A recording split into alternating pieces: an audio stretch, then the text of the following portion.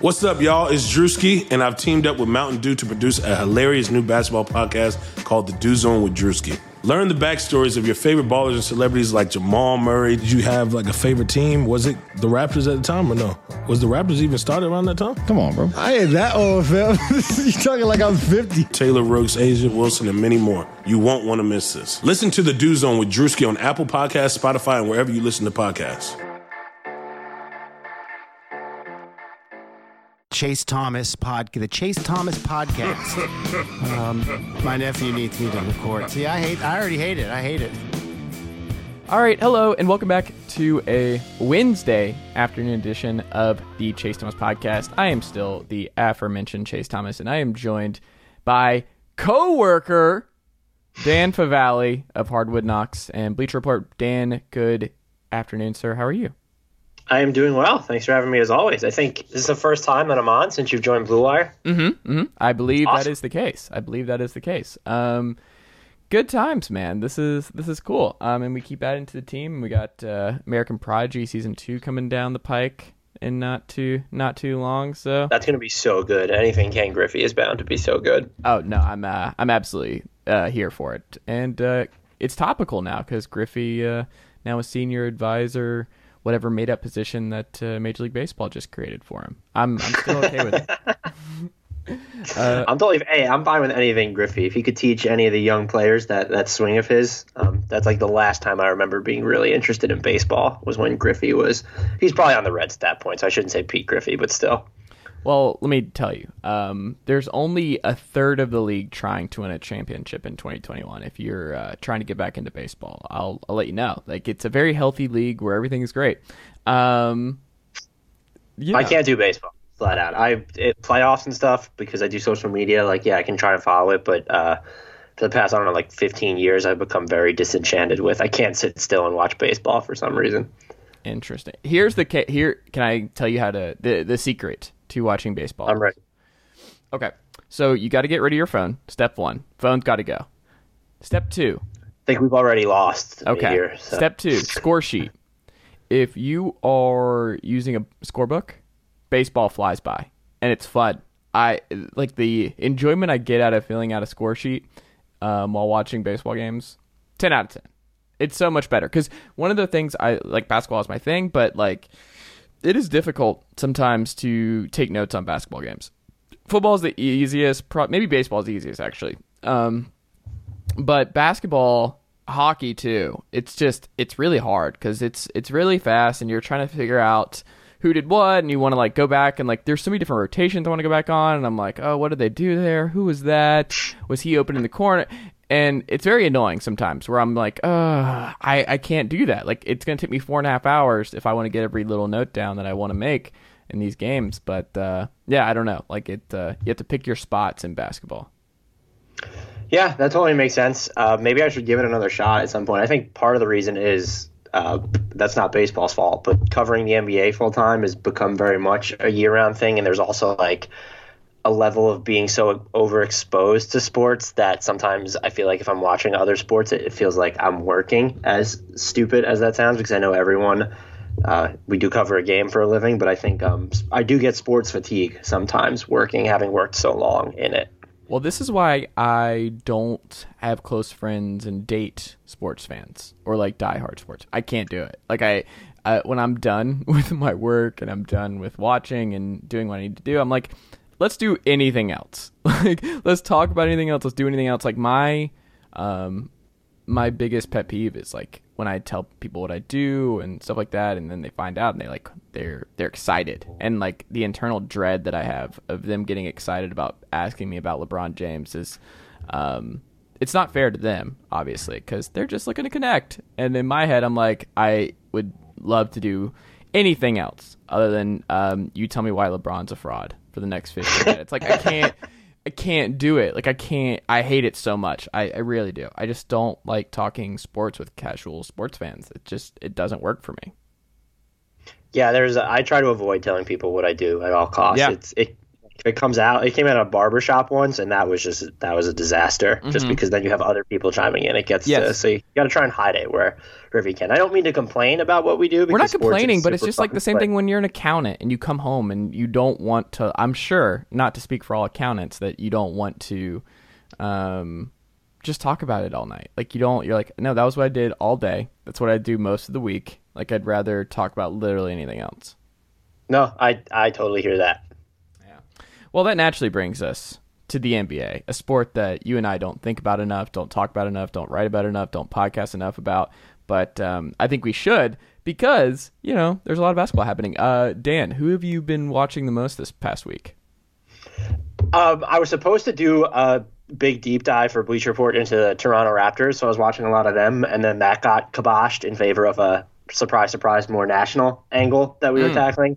So I've been watching a lot of Raptors, and they were interesting because I think people have this impression that they and Pascal Siakam are just bad now because of how they started the season and how they ended that Celtics series.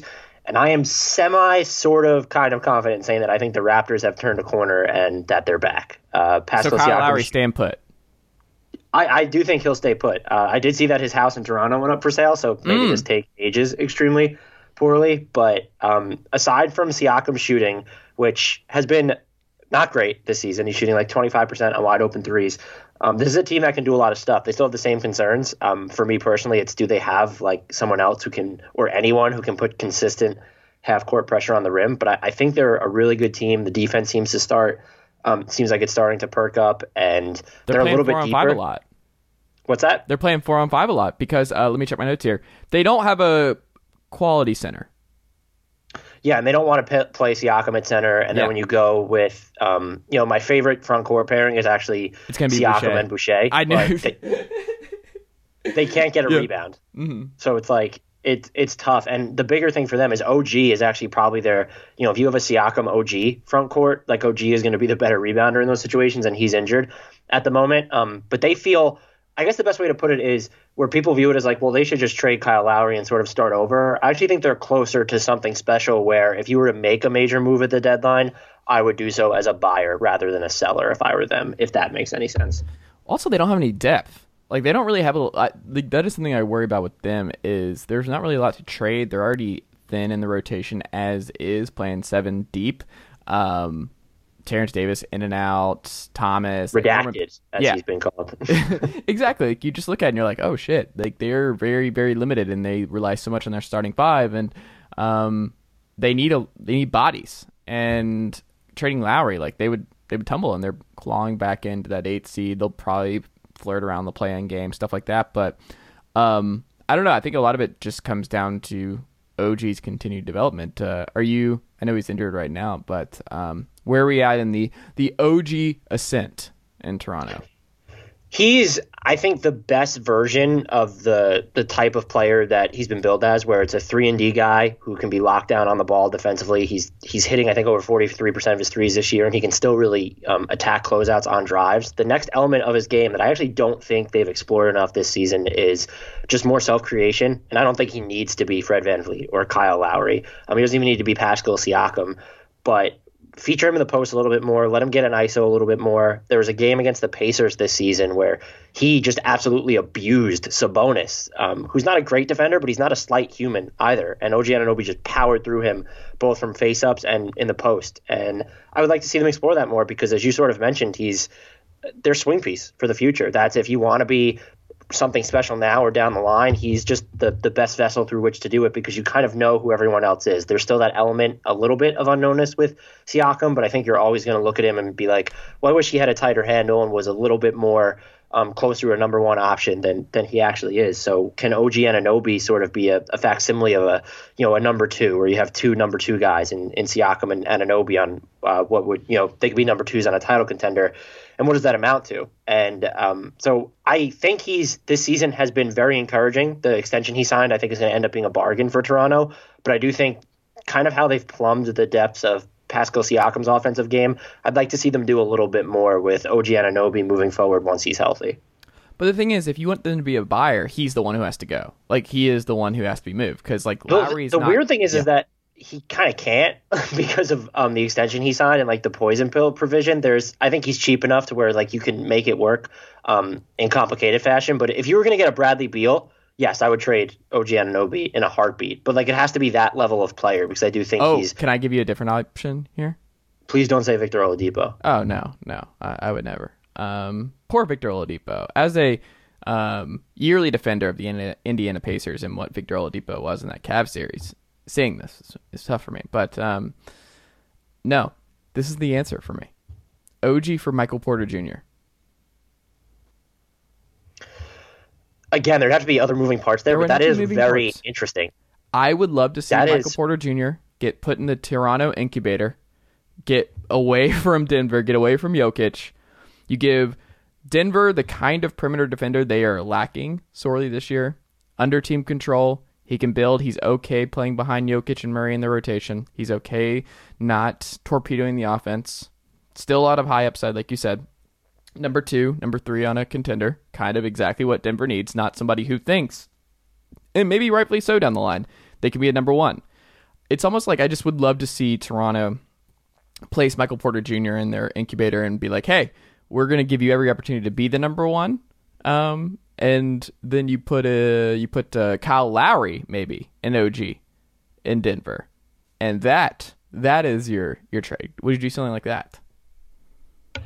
I might consider it. I just like it feels you're still kind of leaning into the long term there, and so I wonder what your net gain ends up being. If it's a situation where you're keeping Lowry and Van Fleet and Siakam, and you're sort of subbing out Davis for Michael Porter Jr., that gets a lot more interesting to me. But if you are going to skew towards the long term, I think you could argue that OG is going to be an easier fit on whatever iteration of a roster that you come up with. And if you're catering to the big picture, you don't know what type of roster you're necessarily going to come up with. Where Porter Jr., I think eventually he's going to get to the point where he wants a certain number of touches. You're also going to have to pay him, and there's still the element of unknownness with his injury history specifically, and then what he's going to do on defense. You've already got OG Anunoby on what is going to be a very good contract at 4 years and $72 million, and Michael Porter Jr. extension eligible this year. I don't know what he ends up getting, but if he stays healthy, he might wind up costing more than OG, and I don't know that he's by far and away the better player, certainly a higher ceiling, but I have not given any thought to that type of like a swap out, and I have to admit it is fascinating to contemplate. If you told me that Toronto keeps the rest of its other core intact, like Lowry, Van Fleet, and Siakam stick around, and it's sort of the OG for Michael Porter Jr. swap, that is absolutely fascinating. I think it just helps solve a lot of problems for both teams in the near and long term potentially. It definitely helps Denver because they don't need Michael Porter Jr. No, like they don't. He's a luxury for them. Yes, I don't even know if he's a luxury at this point. He's playing he's shooting pretty poorly at the moment, but like he plays, or he can play, the position that's of most need for them, but he doesn't actually do what they need that position to do, and OG Anunoby does. Exactly. There you go. Let's do it. Make it happen. How do you fix the Nets defense, Dan? I don't think you can. But okay. I mean, you don't have the. I don't know what the move is. What the player out there that helps. They need a PJ Tucker type, in the sense that they need someone who's physical up front and can really move. But they also need someone who can help them on the defensive glass. And we've seen it when they downsize with Jeff Green or even a Kevin Durant at the 5. Like those lineups just are not grabbing rebounds. So, and if you have Tucker at center, you're not necessarily going to do that either. Can you get a Thaddeus Young? Might be someone. Not even the greatest rebounder, as I mentioned him. I thought before he got injured, I don't know if they had the asset equity to get him, because I think Orlando would have to be interested in Spencer Dinwiddie and his bird rights. But Aaron Gordon would have been great for this roster. But you need like that 4-5 type who, if he's not going to help you on the glass, like at least give you someone who can switch across some wing positions, because you don't want Bruce Brown and Kevin Durant just to be your best wing defenders. That's not. Bruce Brown, is he even in the rotation right now? He's gotten some. He played the other night. I mean, his minutes wax and wane. And when his shooting's a liability, which really shouldn't matter on a roster like this. But if you have so many ball dominant guys, you do want those who can stroke the three off the catch. So they need that type of a defender. And I don't think ideally you would get like a lockdown stopper on the perimeter. They're just not going to get that because they don't have the asset equity. But if they can get someone who can help them on the defensive glass and just switch across, even the 3-4 spots, like I don't mind Jeff Green going up against centers, and then DeAndre Jordan will be mismatched off the court So ideally, you'd be looking at an Aaron Gordon or a Thaddeus Young type player, but I do think you can go a lower lift there. You have to go lower lift. I just don't, PJ Tucker might be the ceiling on their type of acquisition that's left. And at the same time, it's like, well, why would Houston give Brooklyn PJ Tucker after giving them James Harden already? So I don't know what the answer is. This season specifically, I don't think that there is one. Yeah, I don't. So here's the thing about the answer. It depends on like what you are worried about, because like the Nets are playing down to their competition. Like they really don't get up for games like last night where they lost to the Pistons. But the Pistons are playing pretty solid. Like I saw a stat that was kind of crazy. Is the Pistons their 6 wins this season are all against playoff teams. They get up for big games. It's kind of the opposite with them. But the Nets are 7-1 against the best teams in basketball this year.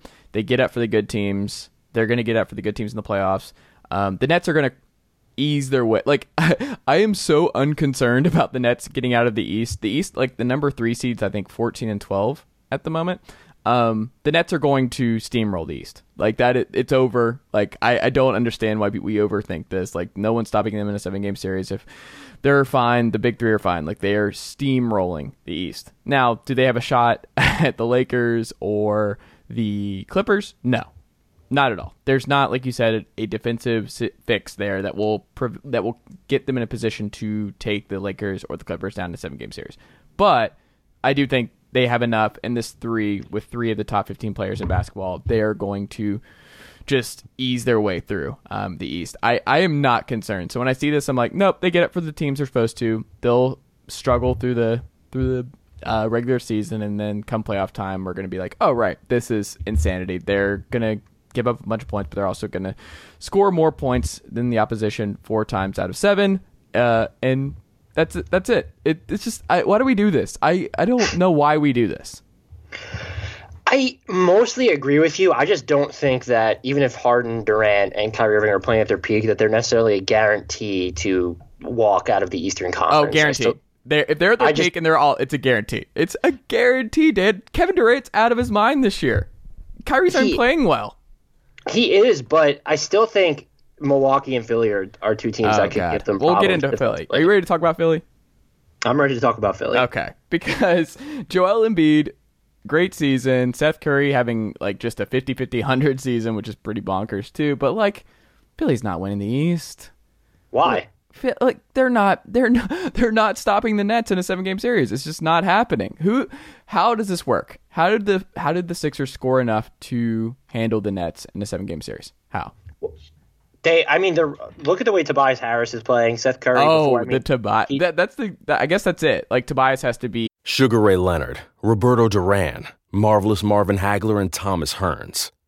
Legends, whose 4-way rivalry defined one of the greatest eras in boxing history.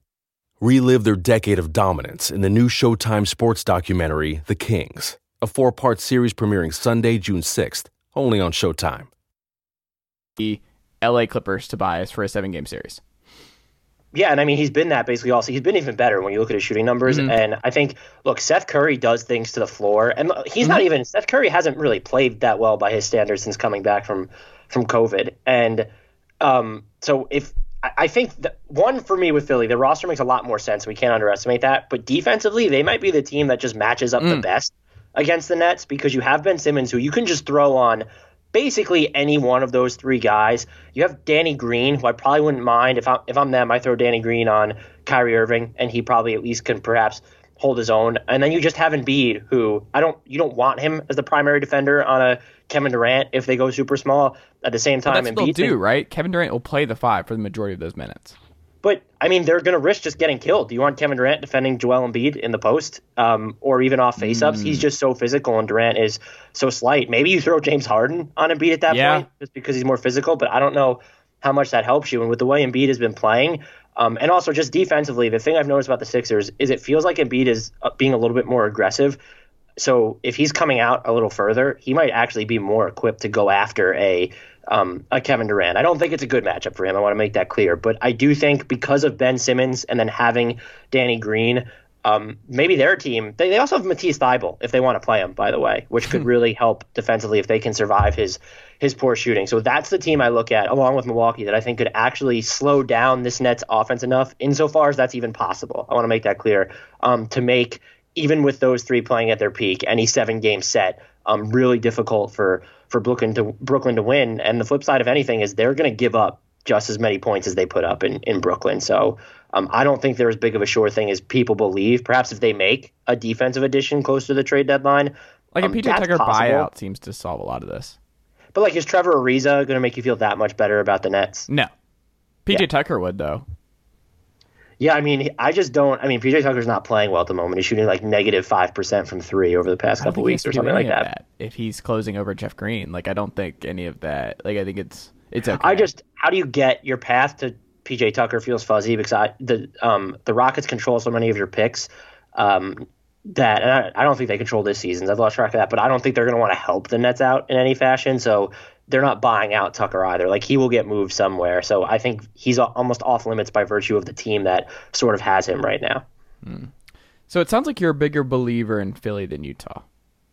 Which is, you are correct, and it's also wild just based off, when we recorded probably a podcast around this time last year, I think both of us were just out on Philly because the roster made no sense. But the way Embiid's playing has been a big part of that for me. And then I mentioned Tobias Harris before. With Utah, I want to make it clear I don't want to disrespect them because they might be the best regular season team in the NBA. Yeah. They have, is there a roster that has more really good NBA players, like 1 through 9? I don't know that they're they're like super Pacers. Right. And look, the shot creation stuff that used to be a problem in the playoffs, it's just not anymore because even Bojan Bogdanovic is perking up. Mike Conley's dealing with a hamstring injury, but he's played better this year. And then Jordan Clarkson has just been, people were hating on that contract, and I thought it was even a little much for him. But yeah, blowing the doors off on offense. The thing for me is they are so good defensively, and they're even winning the minutes without Gobert right now, though they are allowing parades towards the basket. Yeah. If you go up against the Clippers, if you go up against the Lakers, who is the wing? Yeah, they don't have it. Royce O'Neal is the answer, and he's just a little too small.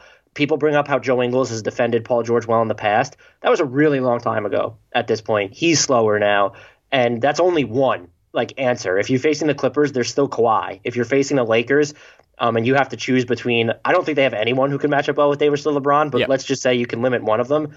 Then there's the other one.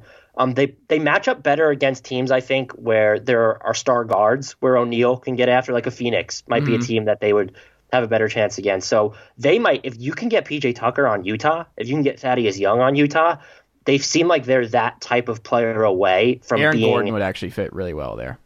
Yeah, I've tried to get him there, but they just don't, unless you're trading Joe Ingles or... Yeah, why not? This is another thing. I'm writing about this week, so spoiler alert. I'm doing a big thing on the Jazz where it's like they're forcing the Jazz front office's hands, where it's like they are so good now, they are the number one team in the West that cannot win a title. Like, that is something that's got to be... Like, they have to look at it this way of, like, the way we're constructed is we can win a shit ton of regular season games, but we are not... If we finish number 2 in the West...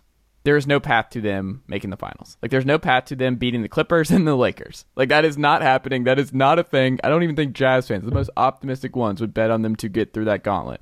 But the way around it is you have to sell high on these role players that are playing out of their mind, like the O'Neals, the Ingles. Like, it's going to hurt to trade one of these guys. But, like, you can't give up Conley, you can't give up Mitchell, and you can't give up Gobert. Everyone else should be on the table this year because you don't know that next year everything is going to click this much. Conley could fall off a cliff. Guess what? We already saw what happened off the court with Gobert and Mitchell. That was almost beyond repair. And now they're playing well. That could just come up really quickly next year too. They should be right. There should be a sense of urgency in Utah so strong that they're like, how do we get Bradley Beal? How do we do whatever? Like, whatever you have to do to add someone on the wing, like the problem that we just both looked at is like, there's no path. So like, you were right there. Go for it. Do whatever you can for Aaron Gordon or whoever it is, but you just standing pat and being like, well, we have our 8 guys and we believe in blah, blah, blah. It's like, well, guess what? You just torpedoed your season. Like, you had this great thing and you could have been a champion, but you decided to be a great regular season team. Like, we're going to learn a lot about the Jazz whether or not they believe that they're the Pittsburgh Pirates of basketball or they're the New York Yankees. Which one do you want to be? Right. And I would argue very heavily that they just don't have the assets to do a Bradley Beal level trade. But Gordon is the name. I was just throwing out names. Like, you need to go after guys like that. You need to take a big swing. If he's going to be fine after he comes back from his injury, I think he's out for another month or something, if I'm not mistaken. I think people could, there is a path where if you were able to do Favors, George Niang, and then Azubuike plus picks, I think that gets you Gordon. But what you already mentioned is they have so many good players. Like, then there's no easy yank from the closing lineup, because if you have Aaron Gordon, he should close because he's going to be defending some of the best players, and so you should be more open to giving up. I wouldn't do it for PJ Tucker because he's so old. I wouldn't do it probably for Thaddeus Young either because he's been pretty good on the short roll offensively this year, but just next to Gobert, that gets iffy. Gordon's a better shooter than him. You have the luxury of, if you want to, I don't know that I would give up Bojan Bogdanovic just for Aaron Gordon, but if it's part of the package, you could consider it. Jordan Clarkson even. And I think they have all these shot creators now. I guess Mike Conley's free agency adds if you don't know he's going to come back, then you don't want to give up one of your shot creators. But Mike Conley's on the backside of his career has never been a guy that wants to seem like to jump around. You're going to get him back if you want him. So I think you do have the luxury of moving an Ingles, a Clarkson, or a Bogdanovic, whether it's for one player or part of a bigger deal. If you can get an Aaron Gordon without giving up, let's say your top 6 players, or top 7, or top 6. So I would say Conley, Gobert, Bogey, Clarkson, Ingles, and O'Neal, and Mitchell. So top 7. If you can do it, then yeah, absolutely do it. But someone's still going to have to sit during those closing units if you want an Aaron Gordon to play. And that's also what's tough about Utah on the buyout market is, why would let's say PJ Tucker or Trevor Ariza gets bought out, they're not going to be guaranteed a spot in the closing unit in Utah. And so that's why they're probably not going to be this buyout destination either. So if you have a chance to get that impact defender, and maybe they don't view Aaron Gordon as it, I think that's fair, but they don't need someone to protect the rim because they have Gobert. They need someone to go after 4s and 3s, basically. And Aaron Gordon is well equipped to do that. And maybe you can strike now almost while he's injured, because that might lower the cost and he's going to be a free agent after next year. But that's the name I've had circled for them for quite some time. I just don't know how his injury changes the complexion of that. Yeah. And then my favorite idea, and this kind of leads into some Spursy stuff. I mean, DeRozan's playing very analytics-friendly basketball this year, Dan. What if you throw DeRozan in the mix? In Utah? Yeah. How does that help Utah, though? I think it helps in the closing moments where it's like they have different guys that they can go to, where Donovan Mitchell is not required to do everything, and that everyone looks at Donovan Mitchell because he's the only one who can create his own shot. I think it takes a lot of the pressure off Conley, too. The cutting and the passing, it would hurt the defense, but if you close with Royce at the 4 and or Ingles, Gobert, DeRozan, Conley, but you could also pull Conley for Bojan in situations. I don't think DeRozan would cost that much.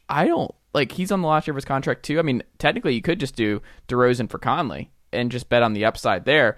I don't know. That was something I was just thinking about of who's another name that would make somewhat sense over there. I would not hate DeRozan taking a flyer and just taking a shot on DeRozan because of how well he's playing this year. He is playing well, but part of why he's playing so well is that the Spurs have him defending a lot of 4s, which if you're the Jazz, you would need to have the luxury of doing. And I don't think, you're talking about the value he'd add on offense. I just don't think that's going to be the issue for them. It's going to be defensively, and he doesn't move the needle there at all. And I think you could argue that Conley has been just as good, if not better, than him this year. A team like Toronto might need what DeRozan brings at this point, more so than Utah. I think they need to skew heavily towards defense if they're going to do anything. I mean, they should really be calling the Pistons and seeing what it takes to get Jeremy Grant. Yeah, that's another at this one. point. Yeah. Does Lonzo Ball make any sense there? In Utah? Yeah. I don't think so, because he's really good defensively, but he's not a great one-on-one defender. And even though he's 6'6", you don't want him going up against 3s and small ball 4s. I imagine him going up, having to check LeBron James or Kawhi. It just wouldn't work. Yeah. Maybe I thought about Josh Hart for them too, yeah, but he's also smaller. He has defended some 4s, but again, in the context of defending Kawhi or LeBron or even Anthony Davis, it's not about stopping them. It's about having a viable body to go up against them. The Heat have won 3 straight. It's 10-14, I believe, as of this recording. Do you think the Miami Heat can get back into the swing of things and back into contention in the East? I do. I don't know how much I buy into those 3 games being a reason why. They beat the Knicks twice and the Wizards, which is just, I know the Knicks were better than expected, but that's still a big whatever to me. Oh, can I do a 20-second part on the Knicks real quick? Yeah, go ahead. Okay. Derrick Rose and Emmanuel Quickly, going really well. The people who are freaking out about the Derrick Rose They've played one game together, though, Chase. No. What I'm saying is, like, the mindset. Did you read the quotes from Derrick Rose and how Tibbs is going to use them? Yes, I did. And he wants to be a mentor for Not the younger just a mentor. guys. They were playing him together last night. I watched this game this morning. They were playing him together. Rose, I don't think he has so much self-awareness at this point of who he is as a basketball player. He has no interest in hurting Quickly's minutes or time. People who are worried about Quickly and like what this means, I'm like, I don't think that's going to go this way at all. I think it's just going the opposite way. I think this is actually going to be pretty great for Emmanuel Quickly. But anyway, continue. Yeah, I don't even want to get into the Derrick Rose trade. That was just, I think it's innocuous on its face if you end up moving Elfrid Payton. That's just where I'm at. I don't think it really helps or hurts them. As a Frank Ntilikina truther, I would argue, because he's not Frank Ntilikina truther in 2021. But I love it. Oh, damn. I hope he ends up somewhere else. I think he's still going to be good. But I would take him in Atlanta because Chris Dunn has played exactly, let me check my notes here, 0 minutes. Well, Atlanta might even need Elfrid Payton because Rondo has been pretty bad for them. No, I don't want more of those. I don't want more Rondos. I don't want bad Rondo. What? No. Don't give me Rondo. I don't understand why Atlanta Rondo. didn't. Okay, here's the scenario, though. Would you have rather them have given Rondo the contract that he has or just claimed Elfrid Payton when the Knicks waived him because they had all that cap space? You would have just had him on a 1-year deal.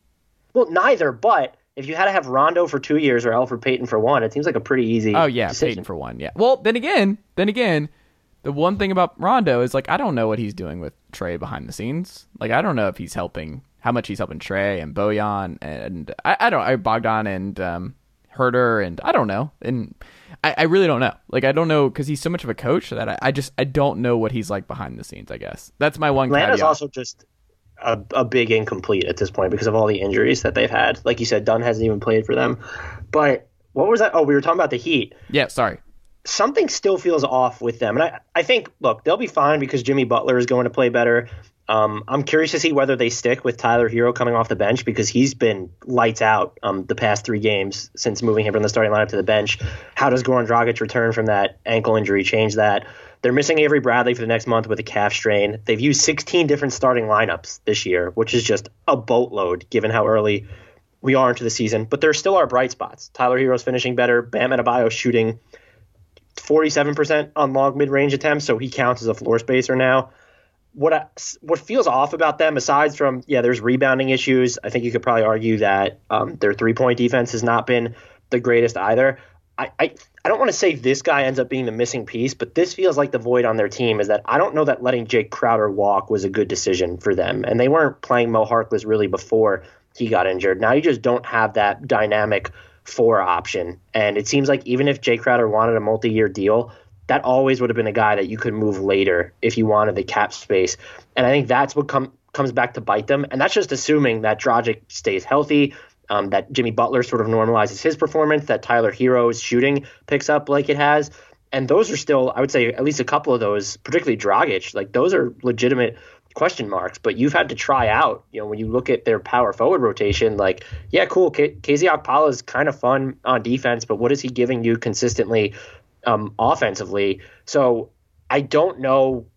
I feel like that's going to prohibit them from being at the same level, even if they do peak this season from where they were at last year, unless they make some sort of a move at the trade deadline, which again is always possible, but they're also in this weird spot where, like, yeah, you have Tyler Hero, but it seems like they only would move him in a very specific trade, which there's one player that might qualify there in Bradley Beal. It's, do they sort of have that medium-sized move in them to do something? And the answer to me is I honestly don't know. But I would say that relative to where they finished last season, it feels like even if they are going to be fine this year, their peak is going to be substantially lower. Interesting. I think they're going to do something. The Heat have been too quiet. I think they're going to do something. The Spurs, like we mentioned a little bit, 14-11. Aldridge and DeRozan are shooting threes. DeRozan's passing's really good this year. DeJounte Murray is becoming... Where do you think DeJounte Murray falls in the NBA hierarchy right now in terms of lead guards and lead ball handlers? Where does he fall? That's such a tough question. Is he like, where you're trying to say he's like top, 30 now among guards or something? Yeah, is he top 30? Maybe top 25? He might be close. I mean, he definitely looks a lot more confident and composed on offense to me, and that's something that's huge. I also think that he and their guards in general have done an excellent job of pushing the pace after defensive rebounds. So he definitely feels more plug and play, which is good for the Spurs because his type of game felt like it wasn't very scalable across all these different lineups. He's still just a tough player to figure out for me because I don't know that his perimeter volume is there just yet, and it's, he's shooting 36% on threes over the past 10 games. Can he sort of up that, though? And that's still going to be the long-term swing piece for him because there are still awkward lineups offensively when he's on the floor. But I do agree with you. I guess he's difficult to place for me, but in a good way. He also just rips the fucking ball out of the guy's hands in amazing ways. Like, he's my favorite person to watch on defense, I think, in the NBA. Like, he is just mean. Keldon Johnson, though, did you see this coming? What is Keldon Johnson? Like, some of the young guys in San Antonio, like, I was so high on Lonnie, and now I'm pretty low on Lonnie, and I was so high on Derek White, and now I don't really know what Derek White is. And now, their guards and wings, it's almost impossible for me to figure out. What do you make of Keldon Johnson, and what is his ceiling? Keldon Johnson might be the most reckless player in the NBA. Just watching him try to steamroll people on drives, and it doesn't always work. It's, like I said, it's reckless. If he can hit threes with better consistency, and we kind of saw him do that last year, but in just smaller samples, he ends up having I don't know what the player like archetype ceiling would be, but he ends up having the ceiling, I would think, of, does he have the highest ceiling of their young wings? I think it's possible. I would still have Derek White there, not playing too well, but he is just still working his way back from injury. So I think you could safely say that he might be their best young prospect. At this point, I would say he has a higher ceiling than Murray, if you're going to tell me Keldon Johnson has a consistent three-point stroke. I remain super intrigued by Devin Vassell, though. That, you mentioned they have so many wings, which I think is a good thing, but I look at White, Murray, Keldon Johnson, and Devin Vassell as like this legitimate four-player base who you technically can play all at the same time moving forward. And the Spurs have long had like a deficit of wings or like these players with length who can play these multiple positions. And now they have, White and Murray aren't traditional wings, but you can move Murray around just because he's big for a guard and he's sort of long, and the way he defends is super physical and effective. So I like that four-player core for them, but I do think, again, I don't know what the best outside player comp would be for Keldon Johnson, but there's a chance that I might like him better long-term than any of the other guys that I just mentioned. Interesting. What is ailing the Grizzlies? Look, I mean, I still believe in their defense, even though it's been bad over this recent losing streak. Teams are shooting like 70% at the rim and 50% from three over their last 4 games. What I think they absolutely need is that second shot creator next to John Morant. And I don't think a healthy Jaren Jackson Jr. or even a Justice Winslow, should he play this season, I don't know if that ends up helping them. They need the idea of Dylan Brooks in better execution. And that's why I've said, if you can get Victor Oladipo for super cheap, that might be a good landing spot for him because he feels like the perfect fit next to John Morant right now. And if they get that type of player, they become dangerous immediately. But I do think their defense, when you look at the ball pressure they're able to put up, and even some of the looks they're able to limit around the rim, and Jonas Valanciunas, now that he's back in the fold, should help there. I buy into their defense staying top 10, top 7 all season, but their offense is going to be capped just because they need that second shot creator next to John Morant. Yeah, I don't know. I think getting Jaren Jackson will be really helpful for them. I don't know. Like, I think one of the things that's going to be interesting about the Grizzlies with their picks and their future situation is that it is so hard to keep this many young guys on the same linear path. And Bane and Tillman and Jackson and Morant and Brooks and everybody else who's coming in. Like, it's just impossible. No team's done it before. Like, this is not something that you can do. One of these guys will fall off a cliff. You won't be able to pay all these guys, and you just got to figure out which ones to work and which one fits the best. Like, it's going to be very fascinating to see the Grizzlies in the next 2 to 3 years and what they look like and who's still standing in this group. Would you, yeah, something I've given thought to, and I don't know that I would endorse it, but would you build, and if he's, let's say he's willing to stay, if you get him to, do you like Bradley Beal in Memphis if it costs you Jaren Jackson Jr., let's say probably Xavier Tillman, maybe Desmond Bane, and then just other. You get to keep Brandon Clark and obviously John Morant, and you're giving future picks up in that deal. Do you like that type of a move? Because what you just described, which I agree with, is a team that's going to need to consolidate their assets at some point, because it's hard to keep, growth, one, isn't linear, and so it's just hard to keep those players all on the same track in general. They're all going to need to get paid at some point. I mean, Justice Winslow, free agent in 2022. Jaren Jackson Jr. is extension eligible this summer. John Morant's going to be the summer after him, as will Brandon Clark. And so you're getting to a point where, we're thinking a year and 2 and 3 years down the line, but you have to, because these players are so young. Yeah, I don't know if it's Beal, but I do think them going big fish hunting would be something I would do, because you know what you have in Morant.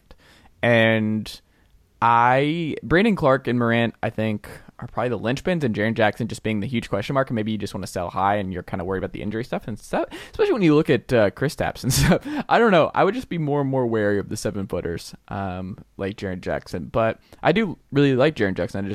I don't know if it's... he's there. He's clearly healthy, would be their second best player, or if you just want to say the player with the second highest ceiling. Yeah. But I don't even know, is that ceiling that of a number 2 be a part of it? I don't know. And you mentioned Kristaps. I think that's a good, it's not a perfect comparison, because Kristaps is a much better rim protector, but we're probably in a position where we need to have a conversation about, is KP a legitimate number 2? And Jaren Jackson's of the same vein, where he's not going to give you, he spaces the floor like crazy, and his 3-point volume, that's absolutely huge and opens things up for everyone. But you still need that other shot creator, and he's not that guy, and he's probably not going to anchor your defense at this point. I know he's still switchable and can be mobile, but he's not a rebounder, not this great rim protector. I don't think they've wanted to use him at the 5 when he's been healthy. So those are tough conversations to have, but John Morant is, 1, already so good, and 2, Jaren Jackson Jr. is close to his next contract, that those are conversations that you need to have. Absolutely. The Rockets are starting to get injured and fall off. Do you think the tailspin's coming in Houston, and we're going to start seeing some more pieces being consolidated and moved around? Yeah, I mean, they've been bad over the past few games. They're just the shooting. I think PJ Tucker, like I said before, is at like negative 5% from 3. Victor Oladipo has struggled there a lot, not even getting to the free throw line as much as he was in Indiana. Now he's dealing with a quad injury, which is always a red flag with him. The Christian Wood injury is absolutely crushing to what they're able to do on offense. Boogie hasn't looked great. I think John Wall's had some good games, but you also have to talk about the value proposition of, does it make sense to have him chuck 6-7 threes a game when he's only knocking them down at a 31% clip? If you can guarantee he's never going to take a long 2 again in his life, I would say it's worth it, but you can't guarantee that either. I think, my guess is they probably want to keep Deshaun Tate, but there's no one on this roster who should be untouchable right now. And the names that I'm watching, there's PJ Tucker, there's Oladipo, and then I would see if teams start to come calling about Daniel House or Deshaun Tate himself, because Tate has been fantastic defensively, and he is, they did find him, but he's on the older side. I think he's 25. So if you can get good value for him alone, or maybe he's part of just a bigger deal that ups your asset return, those are 4 guys that I think are going to generate a ton of interest for them. And I would be open to moving every single one of them if I was Houston. Last thing, we'll wrap up here, Dan. The Denver Nuggets. They're struggling. They're fighting for their playoff lives out west. I'm weirdly excited for this. We talked about the Michael Porter stuff. We talked about what this could mean, and like what some of the glaring issue they have at the wing spot, kind of like the Nugget or the Jazz in similar ways. But are you excited to see them play 500 basketball? Because the nervousness that Connolly and this front office will have to deal with for the next few months, with Murray and the hot and coldness of his game, and Jokic playing at an MVP level, like, I am very fascinated to see how much longer the Nuggets put up with this before they're like, we have to shake things up and admit that we made some mistakes this offseason. As someone who roots for chaos, I'm definitely intrigued by that. And I think you could say the same thing about Dallas. Is Denver and Dallas feel like the most impatient, underachieving teams in the league. And one Dallas of them is going to fuck around and trade for Victor Oladipo.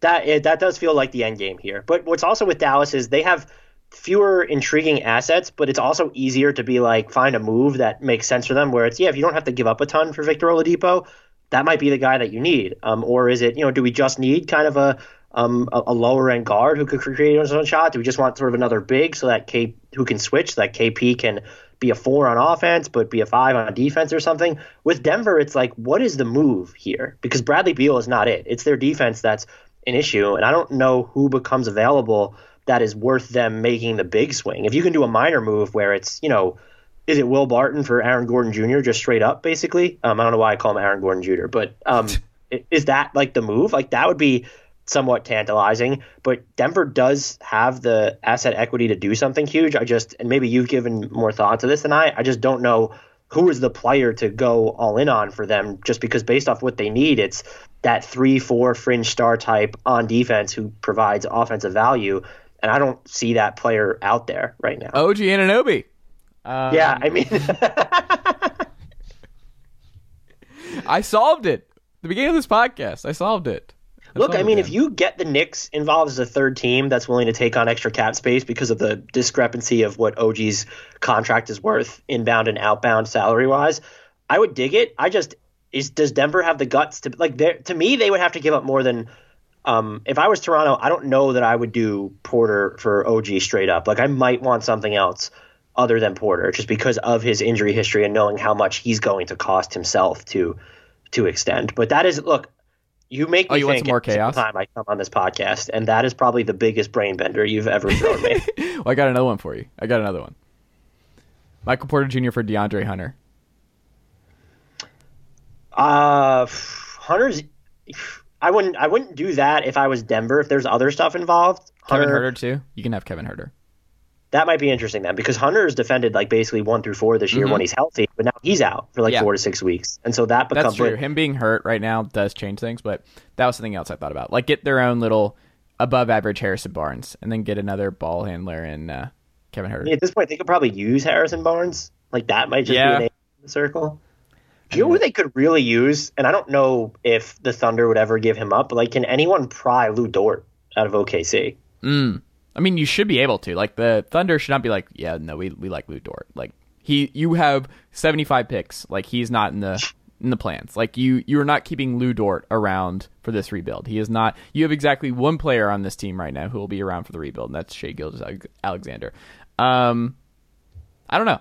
I would like to see, and also I'm getting more and more antsy about the Hawks, and I think leaning more into let's just do the Nets thing and just score all the points and give up on defense. Like, I just don't think they've been pretty good defensively this year, though. That's what's bizarre. No, but I don't want it. I want to just lean all the way in. Let's just do that, because I think we're gonna get to the end game with John Collins too, where Collins and Capella is just not good together. It doesn't work. And there's going to be some still awkwardness with closing lineups and what this means for Reddish and Hunter's development. Like, have you seen the usage rates in Atlanta this year? I have not checked them out in depth, no. Trae Young has a 37% usage rate this year. Yes, that one is knowable. I thought you were talking about the youngsters specifically. Well, the youngsters are below 20%. Hunter and Reddish are both below 20%. I think they're at 18. Reddish has been disappointing for me as someone who's been trying to help steer that. He has no choice. Watch these games. Like, I don't like Reddish gets his little moments and his little spurts, but like, he doesn't have any opportunities. Like, there's no opportunity for anyone other than Trae to still do anything. Yeah, I just don't know does Michael Porter Jr. make? I mean, they still do need that. No, I just want them to fight for the ball. I think that's just all I want. I just want to see Michael Porter Jr. and Trae Young fight over the basketball every night. I mean, then you have John Collins there too. Like, that gets Collins is gone. Like, there's no way. And once that came out in The Athletic about like him just not enjoying playing basketball with Trae Young, it was like, oh yeah, this is over. I think he's played well enough on defense this year that it might get a little bit more interesting than that. Otherwise, I would tend to agree with you. But also, like, you can't close with John Collins and Capella, and Capella's been awesome. Love the Capella experience. Like, I've very much enjoyed Capella, but I don't know. The same stuff, and this was my worry with Trae, was that you can put in all the quality vets you want. Trae has been enabled to be James Harden, and Trae is going to not give up the reins just because you added more veterans. And I understand Bogdan's been hurt, and they still had Herter, they still had Hunter, they still had Reddish, they still have guys they can give opportunities to. They don't. It's the same guys from last year, though, because of how hurt their free agent additions have been. Like, even Gallo's missed, I think, more than half this season or something like that. He's actually number 2 in usage too at like 24%. But Gallo's been fine when he's healthy.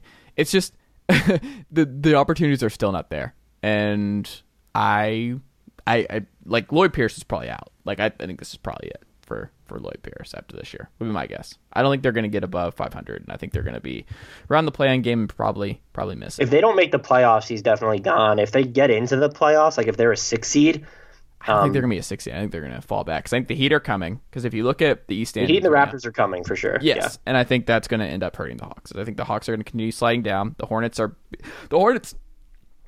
being better than expected also really hurts the Hawks. And the Hornets are just playing better basketball as a whole. But I don't know. I think this is going to continue to get worse and more awkward. And do you have like a solution proposed though? Like I'm assuming so what I would do.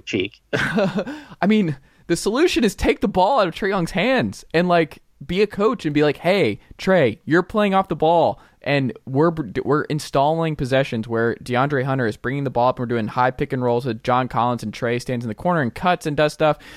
Cam Reddish, here's some stuff for you. We're going to do some pin downs. Like, we're going to call some plays for you. Like, you have to go into this and say, Trae, this is not all about you anymore. If you want the team as a whole to get better and these lottery picks to get better that we traded up for and traded Luka Doncic for, you have to give up the ball. Like, he cannot have the ball. A 37 usage rate is preposterous with this group. It's preposterous. It's bad coaching.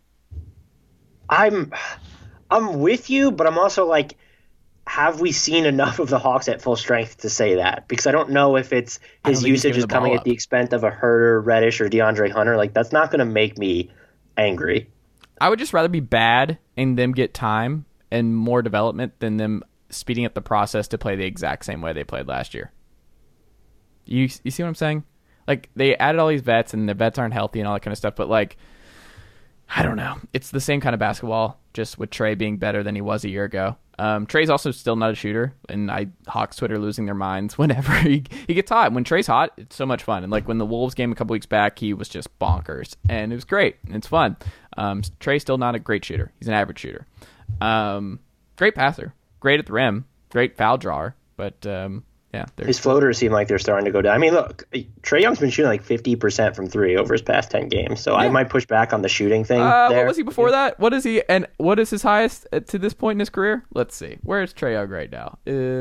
I guess it's more of like the Steph Curry stuff. Like, he's not an elite shooter. He's just not going to be an elite shooter in this league. He's at 37% this season on the level of difficulty of attempts that he takes. I think that's a fairly big deal. If Stephen Curry is the bar, then yeah, he's absolutely not clearing it. He's also not Lillard levels. Like, he's not, like, he's okay. He's league average.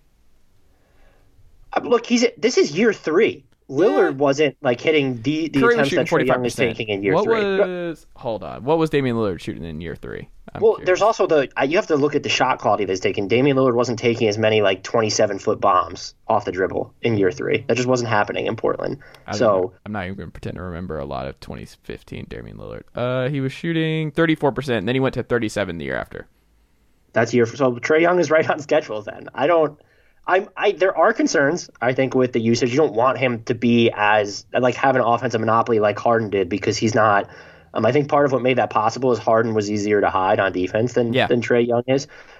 They also did a better job surrounding Harden with a co-star. I mean, we have to fault the Hawks here to an extent where it's like, have they given him? You can blame the coach, but like, have they given him the player to displace him from the ball yet? I don't think that player's on the roster. You don't trade up for DeAndre Hunter. Like, you trade up for DeAndre Hunter is because you think he can be that. I mean, that was a questionable move to begin with in that draft. I'm not disagreeing, but that's what you do. Right. I just don't. DeAndre Hunter's not that player, though. Isn't that clear? Then you admit failure and you move on. Like, I still think it's before any judgment's going to be passed on him. Like, there needs to be a team dynamic that actually invites him to give up the ball, and I haven't seen that yet. And look, maybe the criticism will be more fair this season if Bogey's healthy and Gallo's healthy at the same time, because then, yeah, he's going to probably be on the court with at least one of them at all times, and he shouldn't be handling the ball as much. But right now, I don't see the incentive to move him off the ball, at least personally anyway. Okay. Dan Favale, what can we check out from you this week on the internet? It's ironic that we're talking about the Hawks free agency signings, because I am regrading every team's 2020 free agency. F for the Hawks. There you go. So strictly free agency. Spoiler alert, the Hawks did not grade out well. So that's a project I've been working on that will drop soon. All right, go check that out. Dan, thank you so much for the time. coworker, Dan Favale. I appreciate it. We'll be talking basketball more this season.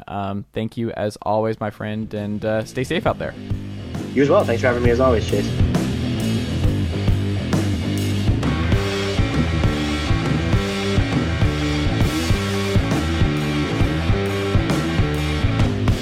Nicely done, nephew. Chase Thomas Podcast. Hell yeah. Sugar Ray Leonard, Roberto Duran, Marvelous Marvin Hagler, and Thomas Hearns.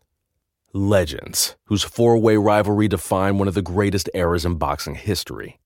Relive their decade of dominance in the new Showtime sports documentary, The Kings, a 4-part series premiering Sunday, June 6th, only on Showtime.